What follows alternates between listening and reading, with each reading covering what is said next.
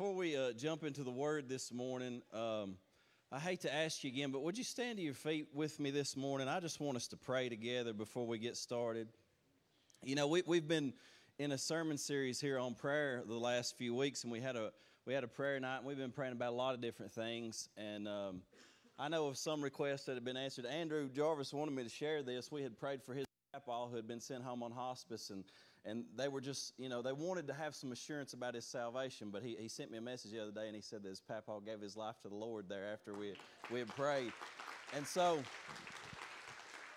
it's good to know that when you come together and pray in agreement that God is actually moving in these situations. Amen. So I know that people have brought things here this morning, and I believe that the Lord wants to give you rest, just like Caitlin was saying. And one of the things that can give you rest, the Scripture teaches that to not be anxious, to not get torn up about the things that are going on in your life, but if you will let your requests be made known to God, one, He doesn't just have you to pray so that you can feel better about it. He has you pray so that He can move and answer that prayer request that you have. That's what He wants to do. But also He says that He'll give you a peace that surpasses all understanding, and it will guard your heart and guard your mind in Christ Jesus. So I know everybody's got requests. I don't know specifically what they are, but can we just bow our heads and you just take a moment there to let your request be made known to God? Because I believe we're in a season where the Lord wants to bring answered prayers. I believe we're in a season where He just wants to show His faithfulness in answering our prayers. And so, Lord, we bring those to you, God. Every burden, every weight this morning, God, that's on every heart. Lord, some people are grieving loss in different ways, Lord. Maybe they lost a loved one. Maybe it's just a season where so many things have changed that, God, they don't know how to move forward. But Lord, right now I'm praying that those burdens would be released and they would be lifted this morning, and that, God, you would grant wisdom and you'd grant peace and that rest, Lord, that peace and that rest that only comes from you and comes from heaven. God, there's so many people battling illness and battling sickness, and there is authority in your name, Jesus, that even in this moment, for people, God, that are dealing with that, God, you can touch their bodies now. You can touch their bodies now. Even people that aren't here, Lord, your word declares that He sent forth His word and He healed them and He delivered them from their destructions. We're believing right now, God, that you're healing people, that you are delivering them from their destructions. And Jesus, you're lifting burdens off right now, God. I pray that you would bring joy where there's only been depression, where there's only been anxiety and fear, and even mourning, God, that joy would begin to come into people's souls, Lord Jesus, and that there would be a freedom in worship and in praise to you, God, as you begin to do works in our midst. Lord, there's some people this morning literally asking you for miracles in certain situations, and we lift them up to you, God, just asking you and believing you to move in this situation that they're bringing to you right now. In the mighty name of Jesus, we say amen to that. Can you say amen to that this morning? Praise God. Yes. You can be seated. Everybody doing good this morning? All right. Well, you care if we get into the Bible? Is that okay? Did you come to church expecting that we might open it up? I don't know. You know, it's a good thing to bring your Bible. I don't know, if I was going to give somebody a pro tip on like coming to church, I'd suggest bring a hard copy, you know what I'm saying? Because it's something about reading it and seeing it on the screen. There's something completely different when you see it in your Bible. And then if you're a wild person, you know, you can actually like open up a notebook and take a note, and then that way it stands as a refresher. That way you take something with you. You're engaged in what's going on. Just a pro tip. If you didn't, don't feel bad about it this morning. We do have it on the screen, and the Lord will bless you. Amen. Luke chapter 11, verse 1. I'm gonna preach a message this morning just simply entitled, Teach Us to Pray. And so Luke chapter 11, verse 1, I'll be there, and then I'll be in Matthew chapter 6, going through the Lord's Prayer just verse by verse. But it says, now it came to pass as He was praying in a certain place, this is Jesus, when He had ceased, that one of His disciples said to Him, Lord, teach us to pray, as John also taught his disciples. Now, I love this because if you look at Jesus' life, if you're reading throughout the Gospels and you're reading throughout Jesus' life and ministry, one of the things that you'll notice is that obviously what we believe is that Jesus is God in the flesh. Amen. He performed miracles that nobody else could perform. He's doing things that nobody else could do. He is God in the flesh. But what is interesting about Jesus is he's also called the Son of Man. And the reason he's called the Son of Man is because he took on human flesh to embody what it meant to be a human being in right relationship with the Father. And that's why you see constantly that Jesus is praying pretty much more than anybody. The man fasts more than any of his disciples. He prays more than any of his disciples. He's waking up early before his disciples get up because he knows that if he doesn't, that they're going to be up asking him questions and bothering him and probably getting on his nerves if that's possible for the Son of God. But he would get up and he would go into a solitary place and pray. Sometimes at night, he'd let them go to bed and he'd go into a mountain and he'd pray all night to God, and then he'd show up later and he would minister to the folks around. And so one of the things that the disciples are noticing about Jesus day in, day out is that he is a man of prayer. Like, this guy prays, but the other thing is that they know about Jesus is that he doesn't just pray. When he comes out in public, he prays and he gets results from prayer. Like, when he prays, things happen. Matter of fact, he developed a whole new type of prayer that he would go and spend time with the Father in private, and when he came out in public, he would just simply make commands and things would change. So they're watching him do this, and a lot of scholars will say that when they asked him, Lord, teach us to pray, because of all the things they could have asked, they could have said, like, if I was hanging out with Jesus, I'd been like, Lord, could you teach me how to walk on water? Matter of fact, teach me how to run. I mean, we could probably start a business like this. We do like a David Blaine, like kind of a magic show or something like that. We make big money on this. Teach me how to walk on water. You know, you could ask him, teach me how to cast out demons, teach me how to raise the dead. You could ask him all kinds of things, but they realized that ultimately the source of all of those things taking place was his prayer life.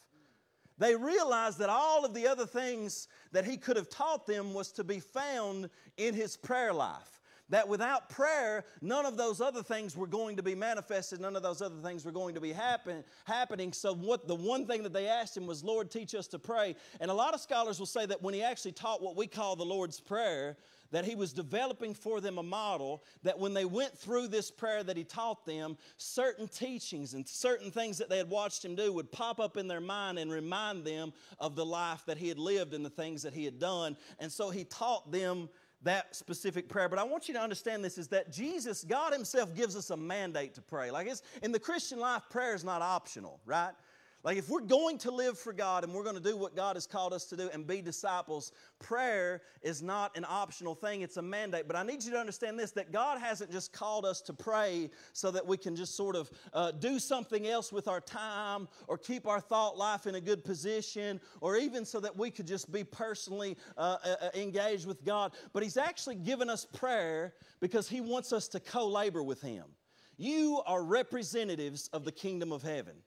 And through prayer, you actually engage the heart of the Father to know that what God wants to do here on this earth looks a lot like his kingdom there. So he's saying, look, I put you in the earth as representatives of the kingdom of heaven, and the way that you're going to change the earth to make it reflect heaven more and more is through the power of prayer, in which you access all of the resources that I have for you.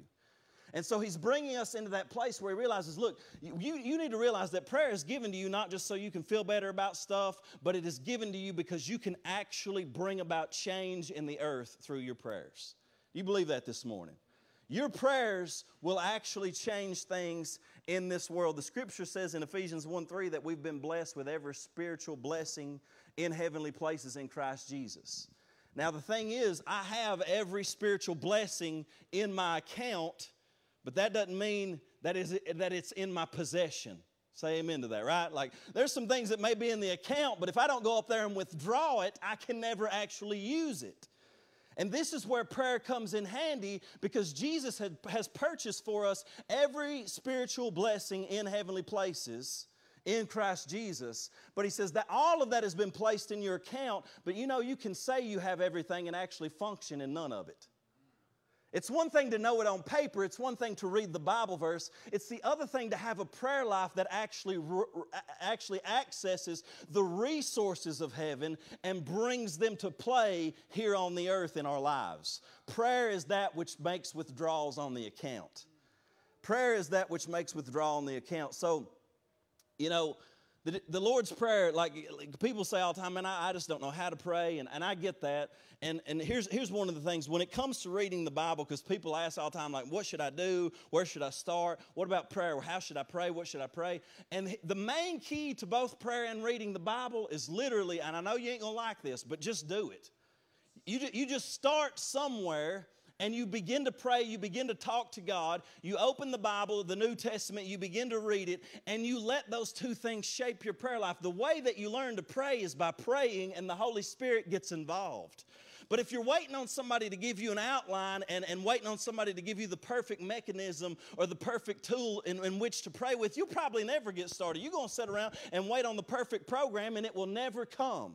Each individual is different. The Holy Spirit leads each individual differently. He may lead you to a book of the Bible that He's not leading Brother John over here to.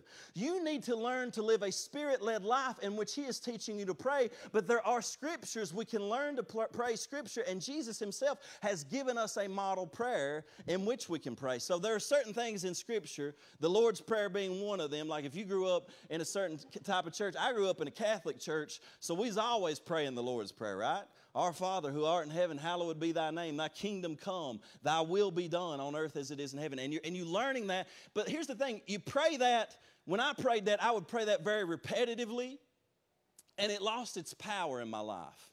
But then I realized that Jesus wasn't giving this prayer just so you could repeat it, even though that's fine. Like if you just pray it and repeat it, that's good too. But He's giving it to you as a model prayer. And what I found out is that I can literally spend an hour in prayer just going verse by verse through that one prayer. I can do that.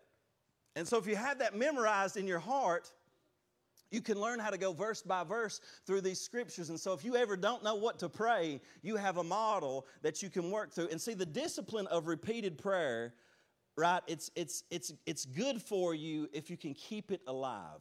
If you can keep it alive, it will hold a lot of power in your life. And so when He invites us into this place to pray, here's the thing that you need to understand about God is He's not getting you, He doesn't want you to try to persuade Him to do something. I promise you this morning that God wants to do more than you can even imagine in your life. He wants to do more than we can imagine. He's inviting us into a place, and always has, where we co-labor with Him as His representatives of another kingdom. And that's what prayer does. It comes into agreement with the will of God and says, Lord, we want to see your will done right here in our midst. And so in verse 7 and 8, let me read Matthew chapter 6, verse 7 through 13.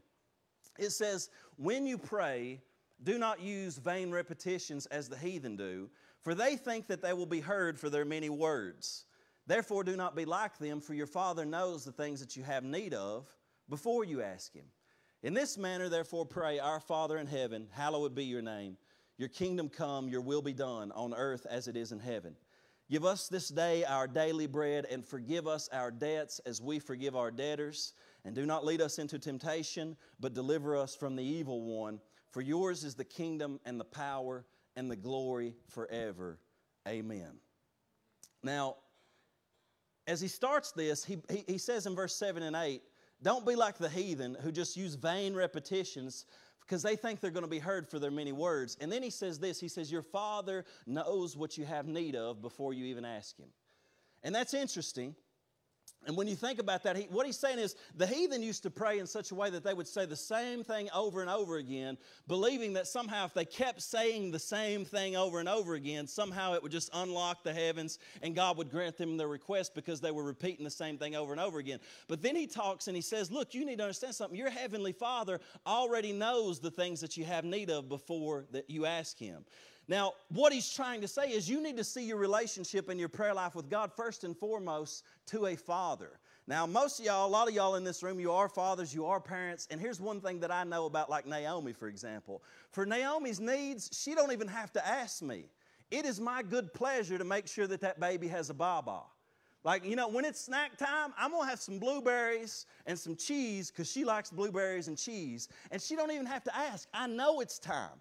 I know what her necessities are. When she's got a stank, rotten diaper, as much as I don't like stank, rotten diapers, as a good father, I know what her necessities are, and she needs that off her hind end, right? So I'm going to do it, and I'm going to get it taken care of, and I'm going to do it without her ever having to ask or even cry for it because I'm a father. right? And so I know what she has need of. Now, there may be other things that she wants and she cries out for, and it may not necessarily be a need or a necessity. You know what I'm talking about? How many of y'all, you got kids and they ask for things all the time, but they ain't needs? You know what I'm saying? It's a totally different thing. Like, Naomi, I know you want this knife, and you're just wailing over it, but that's not a need. You don't need this knife. You don't need that lighter. Like, there's certain things that she needs, but then there's certain things that she doesn't. And see, this is interesting because in the very next chapter, Jesus says something that would almost seem contradictory if you didn't understand that. In Matthew chapter 7, verse 7 and 8, one chapter later exactly, he says, ask and it will be given to you. Seek and you will find. Knock and it will be open to you. For everyone who asks receives, and he who seeks finds, and to him who knocks it will be opened. And if you read the Greek language, literally what it will say is this: ask and keep on asking, and you shall receive. Knock and keep on knocking, and the door shall be open to you. So it's this progressive, ongoing. So it's like chapter 6, he says, hey, don't repeat prayer over and over again. And then in chapter 7, he says, no, repeat the prayer over and over again. You ever read verses in the Bible like that? Like there's one in Proverbs chapter 26, it says, do not rebuke a fool lest he hate you. Next verse says, rebuke a fool lest you be like him. And I'm like, Lord, which one is it? And here's the thing, when Scripture seems to contradict itself, it's always inviting you into a deeper understanding because this is a Spirit-led life. And when you are praying for needs, you can know that your Father is good enough to meet your needs. And all you got to do is ask Him once because you need it. Amen. So he says, ask Him once. He said, but don't go into vain repetitions when it comes to necessities. But when it comes to the dreams of your life, when it comes to the gifts of God, when it comes to those things, He wants you to continue asking because there's something taking place when you continue asking when it comes to dreams, when it comes to gifts, when it comes to things that you want beyond your basic necessities of life. And when you pray and you're engaging with God the Father, what happens is your heart is changed to make you the kind of person that is able to receive the gift that He gives when He's ready to give it. Amen. There's so many things that I've prayed for. I mean, a lot of y'all that are in this room, whether you believe it or not, you're in this room because I prayed for you. I believe that with all my heart. Like I got people around me and leaders around me now that I begged the Lord for. And I thought He wasn't going to send them. You know what I'm saying? And all of a sudden they just start popping up. And they're there. And so people, and I've seen, but when I was praying and begging God for those things, He was shaping my character to be the kind of person who could receive that gift and see it as a gift from God. And know that this came from the Lord, and then be the kind of person that had the character to steward the gift. What I'm saying is that, yeah, you need to pray for your basic necessities, but you ain't got to beg your Father. He loves you. He wants you to give you your necessities. But there's something going on in the Spirit that God will put a dream in your heart. He'll put a desire in your heart. You'll want to be used by God more powerfully, and He's saying, what I need you to do when it comes to those things is to ask and keep asking. I need you to knock and keep on knocking until that door is opened up and God pours out those gifts. Because in Matthew 7:11 it says, if you then, being evil, know how to give good gifts to your children, how much more will your Father who is in heaven give good things to those who ask Him? And I ain't trying to go all health and wealth gospel here this morning or anything like that, but I will say there's been multiple times, like for example, I remember one time I was like researching this gadget. And man, I just wanted it real bad. I was like, you know what? I just want one of them, man. For no real reason, I just want it. It looks fun. You know, the thing's $1,200, okay? And I'm like, I probably ain't gonna get that. It's $1,200.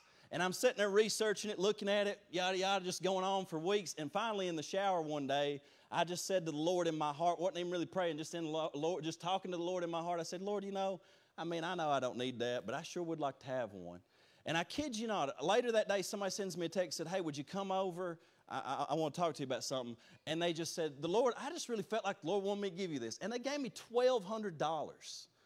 Now, to me, I just thought I was like, the Lord just moved this dude to give me $1,200 just to buy this. Not because I really didn't even need it. Matter of fact, I ended up selling the gadget to somebody else who really does need it later on down the road.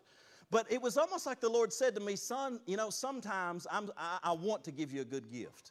And I want you to know that those good gifts come from me. Now, understand that that ain't what always happens, amen, right? Because some things we ask for and we don't necessarily need, and God knows when we don't need it. And I've always said that God's no is as good as His yes. When God says no to me, it is as good as His yes. Because He knows things that I don't know. He knows what I don't need. But when it comes to those things, He's saying you need to believe and you need to seek these dreams to be met. In verse 9, He says, I want to teach you to pray this way. And in verse 9, He says, Our Father in heaven, hallowed be your name. Now, I will say this, that our culture, even like in the Western church, we fashioned prayer to be very individual. Would you agree? So it's like we're going to pray for my dreams, for my calling, for my anointing, for my kids, for my family, for my deliverance, for my healing, for all those things. It's all about me, me, me, me, me. And what He's saying is when you address God, one, you don't want to just come to Him as you only. It's our Father corporately. And I need you to understand this, that there are some prayers that are so big that I'm praying right now that they can only be answered corporately.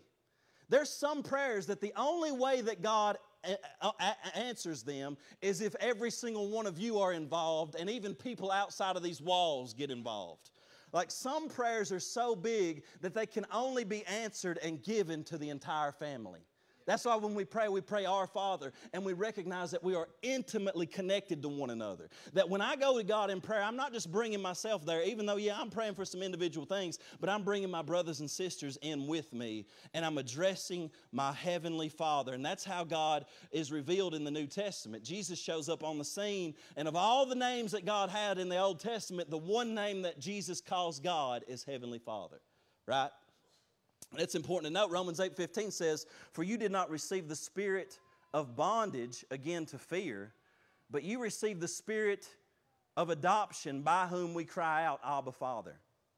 And many of you need this because many of you, your view of God is maybe even you had a bad dad and he was like an angry jerk or whatever, I don't know. But you get this image of God where He's an angry taskmaster, always demanding, never helping, never loving, who's careless about your life. And you get this view of God, and He says, no, you've not received the spirit of bondage, again, to fear God or to have a misconception about God, but you've received the spirit of adoption, whereby now in your heart, when you come to God, your heart cries out, Abba, Father. And you sense that relationship with Him, you know you're protected. You know that you're cared for. You know that you can call upon His name and He's there and He'll care for you. And that's a work of the Holy Spirit in your heart. But you got to ask yourself, what is your picture of God? Jesus said this in John 17:6. He said, I've manifested your name, because we're talking about hallowed be your name, right? If we start out Our Father in heaven, hallowed be your name, I'm saying these are the things that I'm thinking about when I'm just going through this first line. He says, I have manifested your name to the men you have given to me out of the world. They were yours, and you gave them to me, and they have kept your word. Now I am no longer in the world, but these are in the world, and I come to you. Now notice who He calls Him. Holy Father, keep through your name those who you have given me, that they may be one as we are. While I was with them in the world, I kept them in your name. Now I want you to understand that. Because they were kept in the name of the Lord.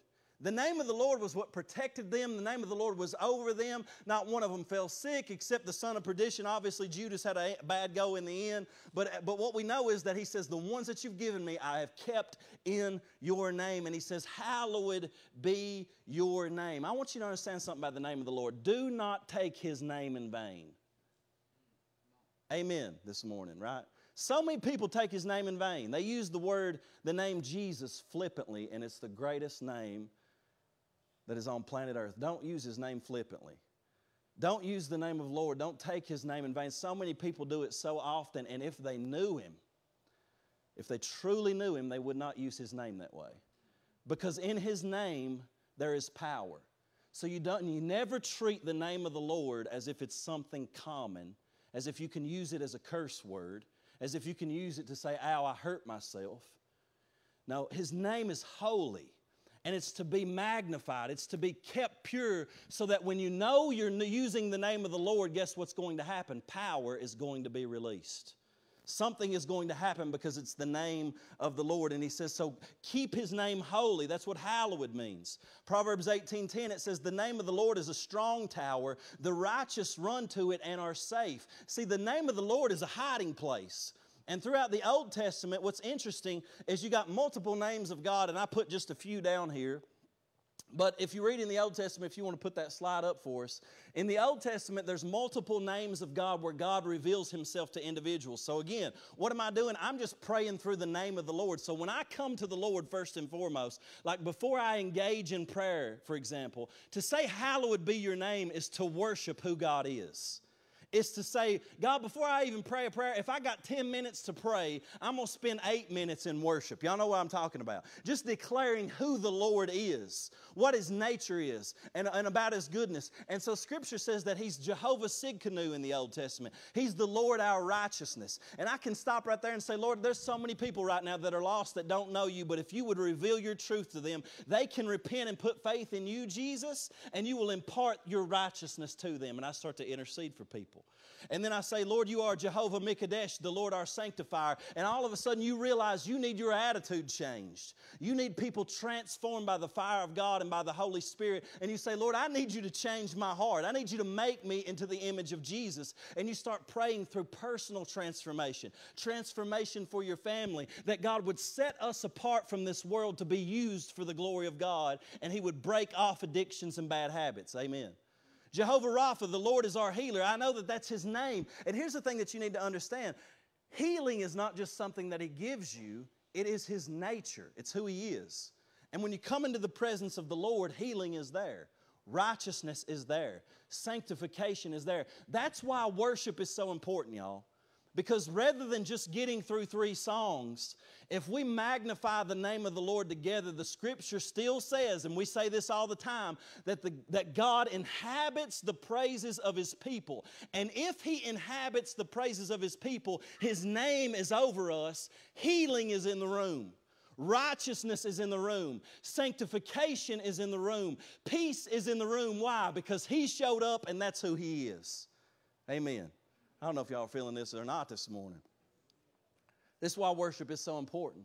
Jehovah Nissi, the Lord, our banner of victory. See, if I just got these written down and I'm just in the first part of this prayer and I'm praying, Lord, here's what my brother over here is going through. Here's where the enemy has attacked. But Lord, you are his banner of victory. And we're believing you to defeat the enemy and drive out the forces of darkness and bring deliverance in this situation and be a banner of victory over him in this situation. He's Jehovah Shalom, the Lord our peace. I start to pray for people that I know are depressed and dealing with anxiety. And I'm saying, Lord, bring peace, bring wholeness, bring security to them, and let it come. That's your name. He's Jehovah Jireh, the Lord our provider. God, we need the resources of heaven. You are Jehovah Jireh. We're asking you to move in this situation and meet these needs. And you're just praying out the name of the Lord because that's who he is and that's what he wants to do.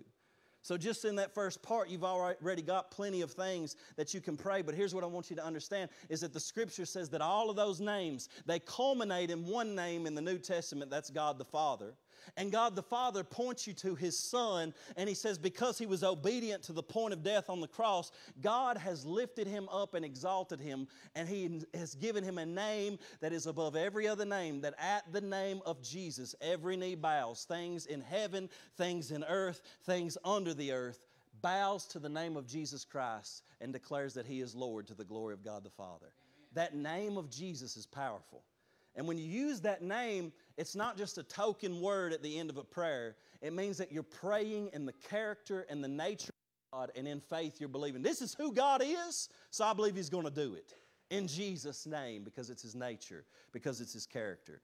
Matthew 6:10, it says, your kingdom come, your will be done on earth as it is in heaven. Now this line right here, man, is one of the most powerful lines in all of Scripture. And it's so simple, and like we said, we repeat it so much in prayer that we lose some power on it sometimes. But he says, your kingdom come, your will be done on earth as it is in heaven. And if you read it in the verb tense, it's almost like a command. It's like, kingdom of God come, will of God be done. It's read like that, but see, it's not a command to God. It's the way of speaking and understanding that this is God's will.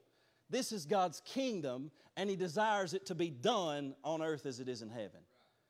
And so you come with an authority knowing that you're partnering now with God's will, with God's desire. You're not trying to pull God's arm and say, God, I know you don't like people that much, and I know you don't want to move because you're mad at us. No, He wants the earth to look like heaven.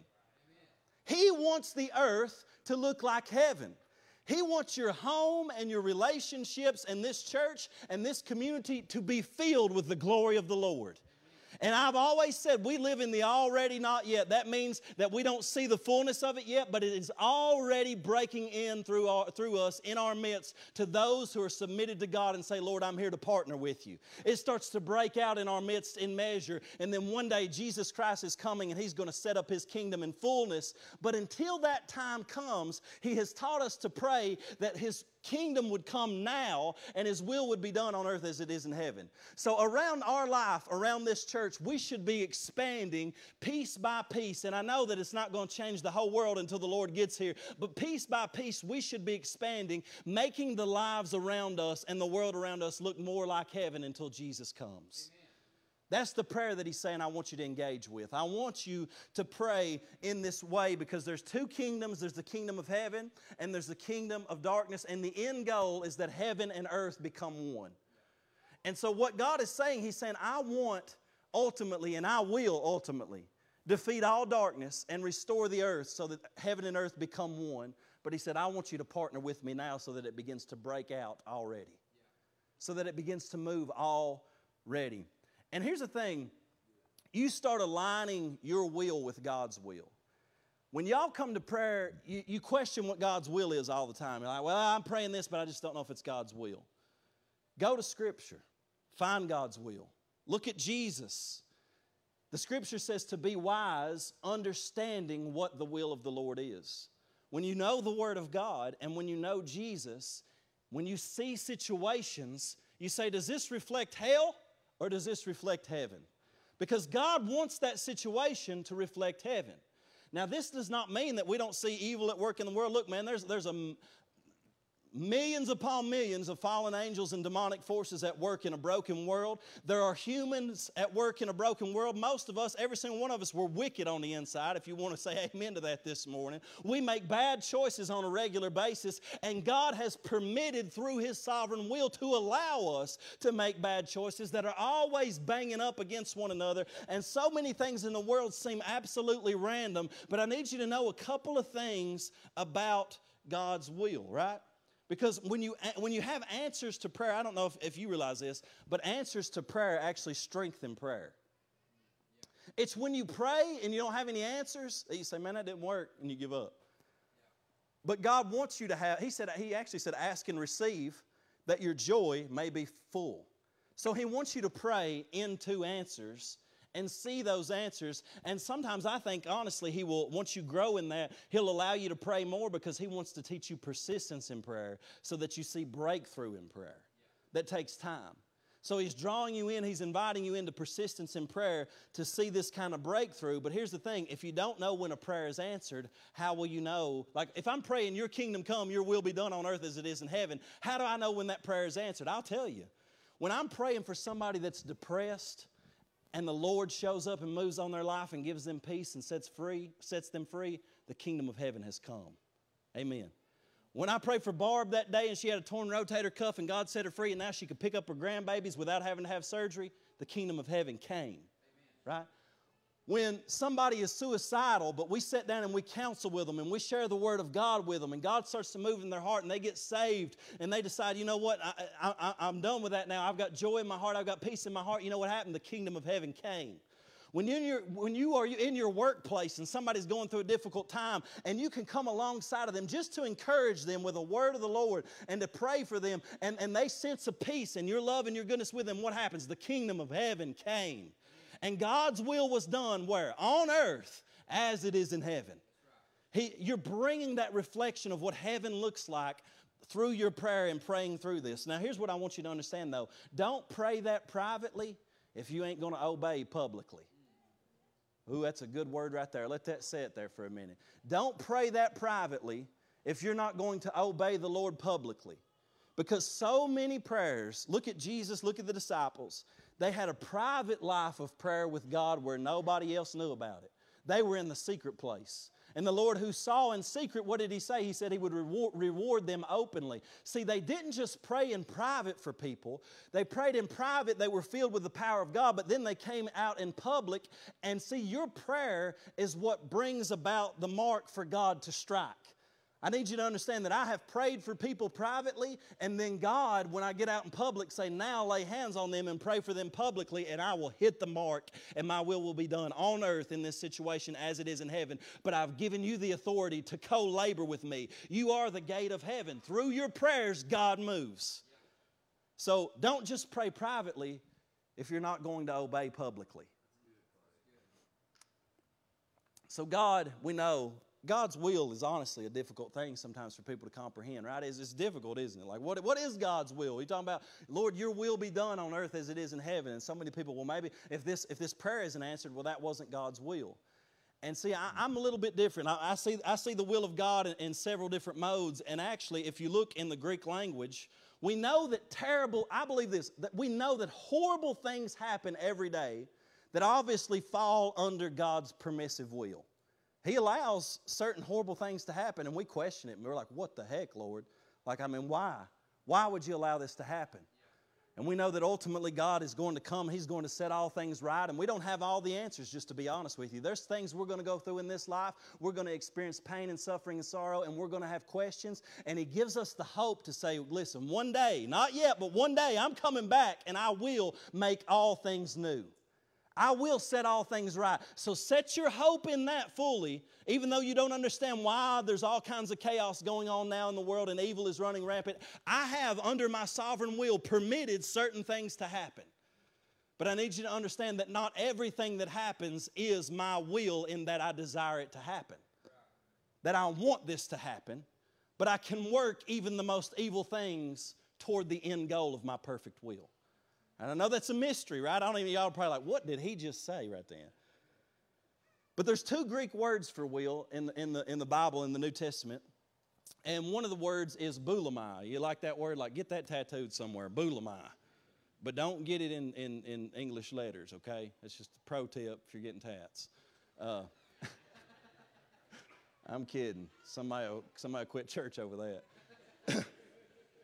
Boulimai is will that is absolute, overruling, and directive. Like, there's certain things you can pray for. It's going to happen no matter what you do. The Lord's coming back whether you pray for Him to or not. And it's coming back on the Father's terms, right?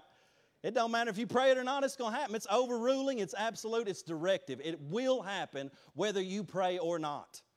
Thelo, though, is a Greek word that's used in different contexts, and it is to will, be willing, wish, or desire. And it commonly, this is what Greek scholars will say, it commonly refers to the Lord extending His best offer or greatest desire that requires our participation and co-laboring with Him for it to be done. Okay? So one Greek scholar says this. Put the next one up. He says, boulimai, I love that. Resolute plan is a strong term that underlines the predetermined and determined intention driving the planning, wishing, and resolving. In contrast, thelo focuses on the desire behind making an offer. Now notice what he says. He says, while God's thelo offers can be rejected, like you can say no to God's will. You realize that? That's why when people are out here saying, well, you know, we went out and did this, we went out and did that, and they're in willful sin, don't tell me that's God's will for your life. Somebody amen me this morning. Somebody amen me. I'm serious. Because people will say, well, we did that, must have been God's will. That was not God's will for your life. I don't care what you did. If it's sin, it's not God's will. Amen. So he says, while God's thelo offers can be rejected, His boulimai planning always works out His purpose, especially in conjunction with presetting the physical scenes of history. Now, y'all may not understood what I said, but here's basically what he's saying, is that God's got a will for my life, and He's saying, God, Clay, I want you to come into that will. Come into agreement with that will. Lay down that sin, repent, I will empower you, and if you walk in a relationship with me, I will use you for my glory, right? But here's the thing, I know right now you you're on drugs, you're struggling, you're addicted to pornography, you're dealing with all that stuff. That's not my will for your life. But here's the thing, just because you've rejected that, I can actually insert my Bulamai will, which is overarching and sovereign, and I can use even the worst decisions you made to work it for good and for glory in the end goal of my will. And that's the sovereignty of God. That even when we make horrible, awful mistakes, He can use the worst parts of humanity to still work it toward His end goal and purpose.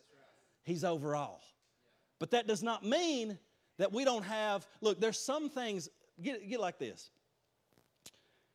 Like I said, there's some things that are going to happen whether you pray or not. But the vast majority of things that we're dealing with in our personal life won't happen unless we pray. He's saying there's some things on this planet that aren't going to happen that I want to do, that is my will, that is my desire. But you have to partner with me in prayer to see that will be done on earth as it is in heaven. Now this is so important, right? Romans 12:2 says it like this. He says, do not be conformed to this world, but be transformed by the renewing of your mind, that you may prove what? What is that good and acceptable and perfect will of God. And even there, he's listing 3 dimensions of His will. The good will of God, agathos, is literally His redemptive will. That means to take broken things and restore them to original design. Acceptable means that you live your life in such a way that it pleases God.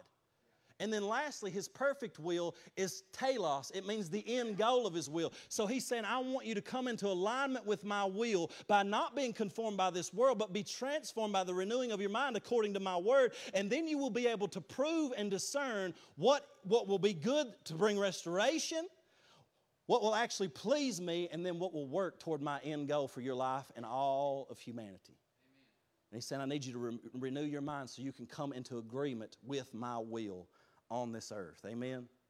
Matthew 16:19, it says, I will give you the keys of the kingdom of heaven, and whatever you bind or forbid or declare to be improper and unlawful on earth will have already been bound in heaven. And whatever you loose or permit or declare lawful on earth will have already been loosed in heaven. And I need you to understand something here. I pray very regularly. I pray for sick people. I pray for people on their deathbed. And listen, here's the thing. Sometimes I see God do amazing things. And I pray for lost people, and sometimes I see them saved. But oftentimes I pray and we don't see anything happen. We see sickness reign. We see death reign. But here's the thing. Just because the kingdom of heaven doesn't seem to invade every time I pray does not shift the standard by which I pray. You understand what I'm saying? Just because I may pray for a sick person here this morning and they don't get healed does not mean that when a sick person comes to me next week means that now I pray with less faith or less belief in how I should pray. Just because this person wasn't healed doesn't mean that now I believe, well, now I don't know if it's God's will to heal this person. I'm to pray as if heaven itself is now invading the earth to change this situation. And I leave it in the hands of God. I do what is my part according to Scripture, that heaven would invade earth and change the situation so that it would reflect heaven. If it doesn't happen, I know that God's going to come and make heaven here one day anyway. But until that day, I'm not changing the way I pray just because I don't get answers the way I want them when I want them. Y'all receiving that this morning? That is like way better than I feel like y'all are responding to it. I'm sitting here thinking, my Lord, this is if I'd have had this teaching, when I was a young man, my Lord, things would have changed. Praise God. In verse 11, he says, give us this day our daily bread. See, Andrea had been making, I ate 2 big pieces of sourdough bread. Andrea had been making that sourdough bread. It's supposed to be for your gut, right? And this morning, that's what I ate, like 2 big pieces of sourdough bread with grass-fed butter on that thing melted. You know what I'm saying? Like a little honey. My Lord. And she put it in a bag, and it said, my daily bread on it. And I said, that's what I've been praying for, Lord. And He gave me my daily bread. I had it this morning. But this prayer is about God's day-to-day provision. You remember in the wilderness, in the Old Testament, they get out into the wilderness, they don't have anything to eat. God literally rains manna down from heaven, right? And they had daily provision. And matter of fact, He said, hey, don't take more than you need for the day, because if you take it, it'll rot. Just take enough for each day, because there's enough grace of God for each day. Well, they get frustrated with God's provision, and they cry out for meat.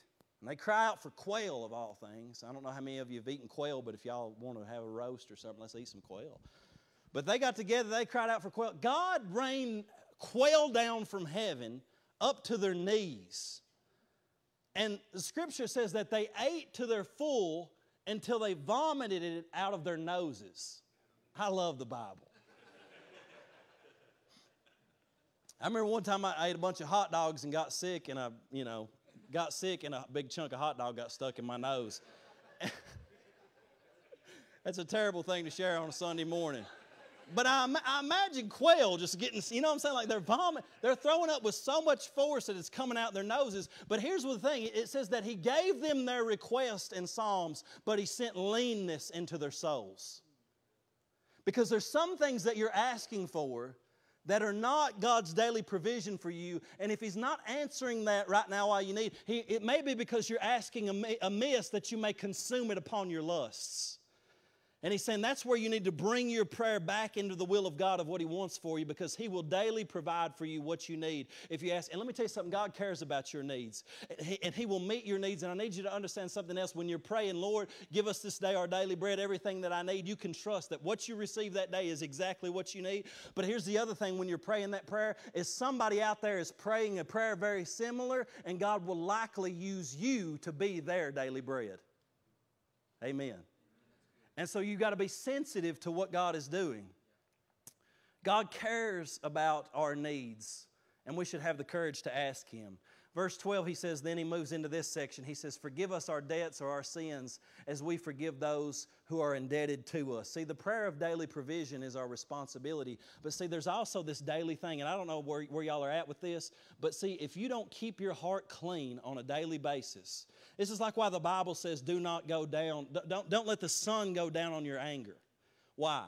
Because if you go to bed with anger and bitterness in your heart and you allow that thing to remain there in your heart, it can fester and it can rot, and all of a sudden one day you wake up and it has affected your personality. And you have changed. Why? Because you've not been keeping your heart clean. And so I come to the Lord as regularly as I can, and I'm bringing my negative attitudes to the Lord. I'm bringing my frustrations. I'm bringing any kind of sinful thing that's going on in my life where I feel like I've missed the mark, and I'm laying that down before the Lord on a regular basis. But also I'm forgiving those who have sinned against me, because in the Christian life sometimes what we do is we figure out ways to justify being bitter toward those who have hurt us. Would you say amen to that? Like that happens. And it's so interesting. I don't know if y'all deal with this, but as a pastor, maybe you get it a little bit more. But here's the thing, you ain't going to believe this, y'all. I'm going to tell you something you ain't going to believe. There's some people out here in this world that say negative things about me. I know you wouldn't believe that. Like there really are. And do you know what's so interesting is that probably if you're out there and you say something negative about me, I promise you somebody will tell me. I promise you, because they just come and they tell me, and I know. Not only do I hear about it from multiple witnesses. I'm thinking to myself, you know what? Maybe next time, you just keep that to yourself. I'd rather not think that way about it, you know. But what happens is, and here's what I want to say to those who may be listening online, and you have said something negative about me. I promise you this: I'm praying for you. And it's because I don't want my heart to be turned toward you. I don't want to see you in public and have something where I feel like I need to walk away from you, or have something where I'm wondering whether or not this person likes me. Whether you like me or not, by the grace of God, I'm loving you. And I'm not just praying for you, but I'm praying for your children. I'm praying for your family. Most of the time, it's church leaders that say the most negative things about you if you're a pastor. Somebody amen me on that. And so I'm praying for your churches. And I'm releasing those people to the Lord on a daily basis the best that I can. Because if I don't, what I'll find is that bitterness will creep back in. And this is something where you have to keep your heart clean on a daily basis. He's saying, come into this position. You're praying the will of God. You're praying for your daily provision. You're praying for situations where the name of God would invade. But then you're keeping your heart clean by confessing your sin, bringing it under the blood, receiving forgiveness. And you're releasing those who are currently hurting you or sinning against you in such a way, and you're forgiving them and releasing them to the Lord. But not only that, you're blessing them. Amen. And you're desiring God to do good to them. You know your heart is clean when somebody hurts you and you actually desire in your heart for God to do them good. And until you're there, Christ is not fully yet manifested in your heart. Verse 13, he says, lead us not into temptation, but deliver us from the evil one. You know, the Lord cannot tempt us with evil because He has no evil in Him. There's no darkness in Him whatsoever. But He's saying, lead us in such a path that we won't get into a position where we'll be tempted. Because He knows, He wants you to recognize, one, you're frail, you're weak, and odds are there's a big chance that you're going to make a big mistake. Anybody, right? It's very possible that you're going to make a big mistake. And so in one sense you're praying, Lord, I need you to take my stupidity into account today. I need you to realize just how weak and fragile and foolish I am. And I need you to lead me in such a way that when Satan tries to set an obstacle up in front of me, or I'm tempted in such a way that I become aware of it before it even hits me. And I'm able to flee and turn. The Bible says flee sexual immorality. It doesn't say flirt with it. It doesn't say walk in the room with it. It says gird up your loins and head out like a rabid beast, son, taking off running. Certain things you need to be aware of in such a way. He's saying, Lord, lead me not into temptation, but deliver me from the evil one. And here's where in prayer you begin to enter into spiritual warfare. You come against the enemy in the name of the Lord Jesus Christ. You take thoughts captive that are moving you in a sour direction that you know are contrary to God's will. You know it's leading you astray. And that temptation is in your heart. God will deliver you from the evil one. That means He will set you free from that pull, from that temptation. But see, you've got to pray it. Some of you have never even prayed that prayer. You've never even prayed, Lord, set me free from this, because you fell in love with your demons. You've fallen in love with your demons, whatever it may be. You say, I kind of like this. I want to flirt with it, want to hang out with it, want to keep it for a while. But you know what? I still want to be a Christian. Well, at some point in your Christian walk, you have to decide, you know, do I really want free from this? Do I want Jesus to take all of my life? Or do I want to have certain things? See, here's what it says in 1 Corinthians 10:12. It says, therefore, let him who thinks he stands take heed lest he fall. No temptation has overtaken you except such as is common to man. But God is faithful, who will not allow you to be tempted beyond what you are able, but with the temptation will also make the way of escape, that you may be able to bear it. Therefore, my beloved, what does he say? Flee from idolatry. Flee from anything that you are putting in the place of God, because God has an escape for you in that temptation. You know what the escape is? It is God Himself. When you enter into His presence, this is why Jesus taught His disciples when they were in the Garden of Gethsemane. He said, watch and pray lest you enter into temptation. When you're in a state of prayer, when you're in the presence of God, all of a sudden that thing that tempts you becomes so weakened in the presence of God that you have a newfound power in the Spirit to say no and resist the devil and submit to God. But when your prayer life is waning and you're not in prayer, you're not in the presence of God, you're losing your strength, you're leaking, and the enemy comes to offer so many temptations, and they look so good when you've not been praying to God. They look so good. And He's saying, I need you to come back into my presence. He said, the spirit is willing, but the flesh is weak. How many of you know that the flesh is weak? It'll lead you astray. But see, when you pray, you're strengthening yourself in the Spirit to say no to these things that are coming against them. You're engaging in spiritual warfare. The Scripture says, give no place to the devil. That is written to Christians. That means that you as a Christian can give Satan access into your life by the things that you choose to do. But He's saying, no, resist the devil, submit to God, and he will flee from you. Satan will flee. So here's lastly, I want to give you this last few verses and then we'll just pray. But Luke 11:58, basically, he finishes that prayer. He said, for yours is the glory, the honor, and the power forever and ever and ever, right?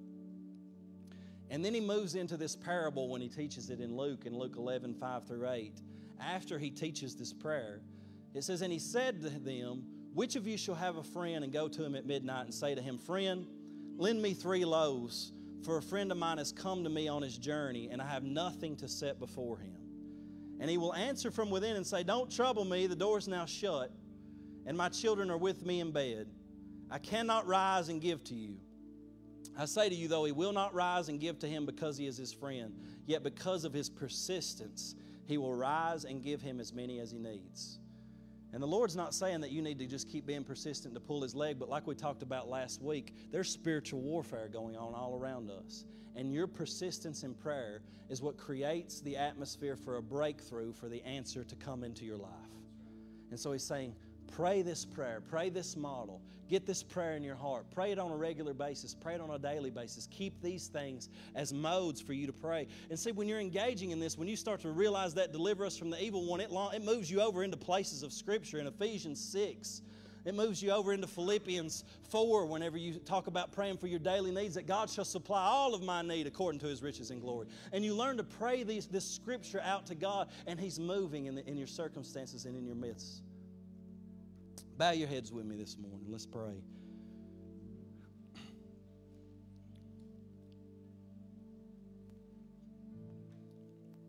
If you're here this morning and you don't know the Lord Jesus as your Lord and as your Savior, and you need that Spirit that comes into your heart, that Spirit of adoption where you cry out, Abba, Father, and you're ready to turn from sin and say, Lord Jesus, I want to follow You and I want You to take control of my life. I need forgiveness of my sins, and I want to know that I have eternal life, that it's not hanging in the balance, and I'm not doubting what happens at the end of this life. I know I will be with You and I'll see You face to face. If that's a reality for you and you're saying, I sense that pull now and I need to give my life to Jesus, would you just raise your hand right now, just as an act of faith between me, you, and God, and I just want to pray for you. Is there anybody here this morning that would say that? Anybody at all? All right. For the rest of us, I just want you to take a moment as they begin to sing. I just want you to take a moment just to begin to pray.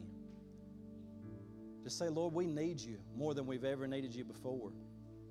We need Your presence. We need Your guidance. And Father, we're praying for Your will to be done on earth as it is in heaven in every situation in our life. Lord, Your name is holy. Your name is sanctifier.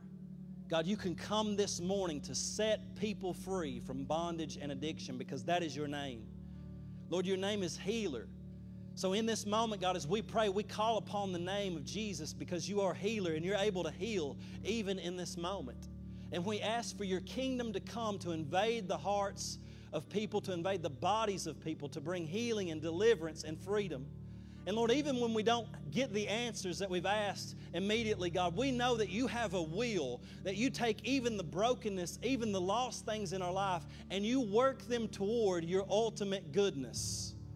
And so we pray, God, that You would begin to just turn situations for Your good, and You would point us to that heavenly kingdom that is coming. But God, we pray that it would begin to break out in our midst even now. And Lord, we pray that You would meet our daily needs. There's people that need provision in certain areas of their life, and so we pray that You would grant that provision. You would supply all of their needs according to Your riches and glory. Lord, that You would lead us not into temptation. So many people are being led astray even now by different temptations, Lord, to various sins. But God, do not allow them to be led in that way, but deliver them now from the evil one and from the power of darkness and set them free in the name of Jesus. And Lord, we ask for forgiveness for our sins, even as we forgive those who have sinned against us. Lord, we release them to You this morning. And Lord, we just speak peace over their lives. We bless those that have hurt us. We pray, Jesus, that You would save their souls. You would minister to their hearts. You would touch their minds. And You would bless them. And God, we give You all the glory and the honor this morning. And so we just respond to You in worship as we give You that glory. In Jesus' name, amen.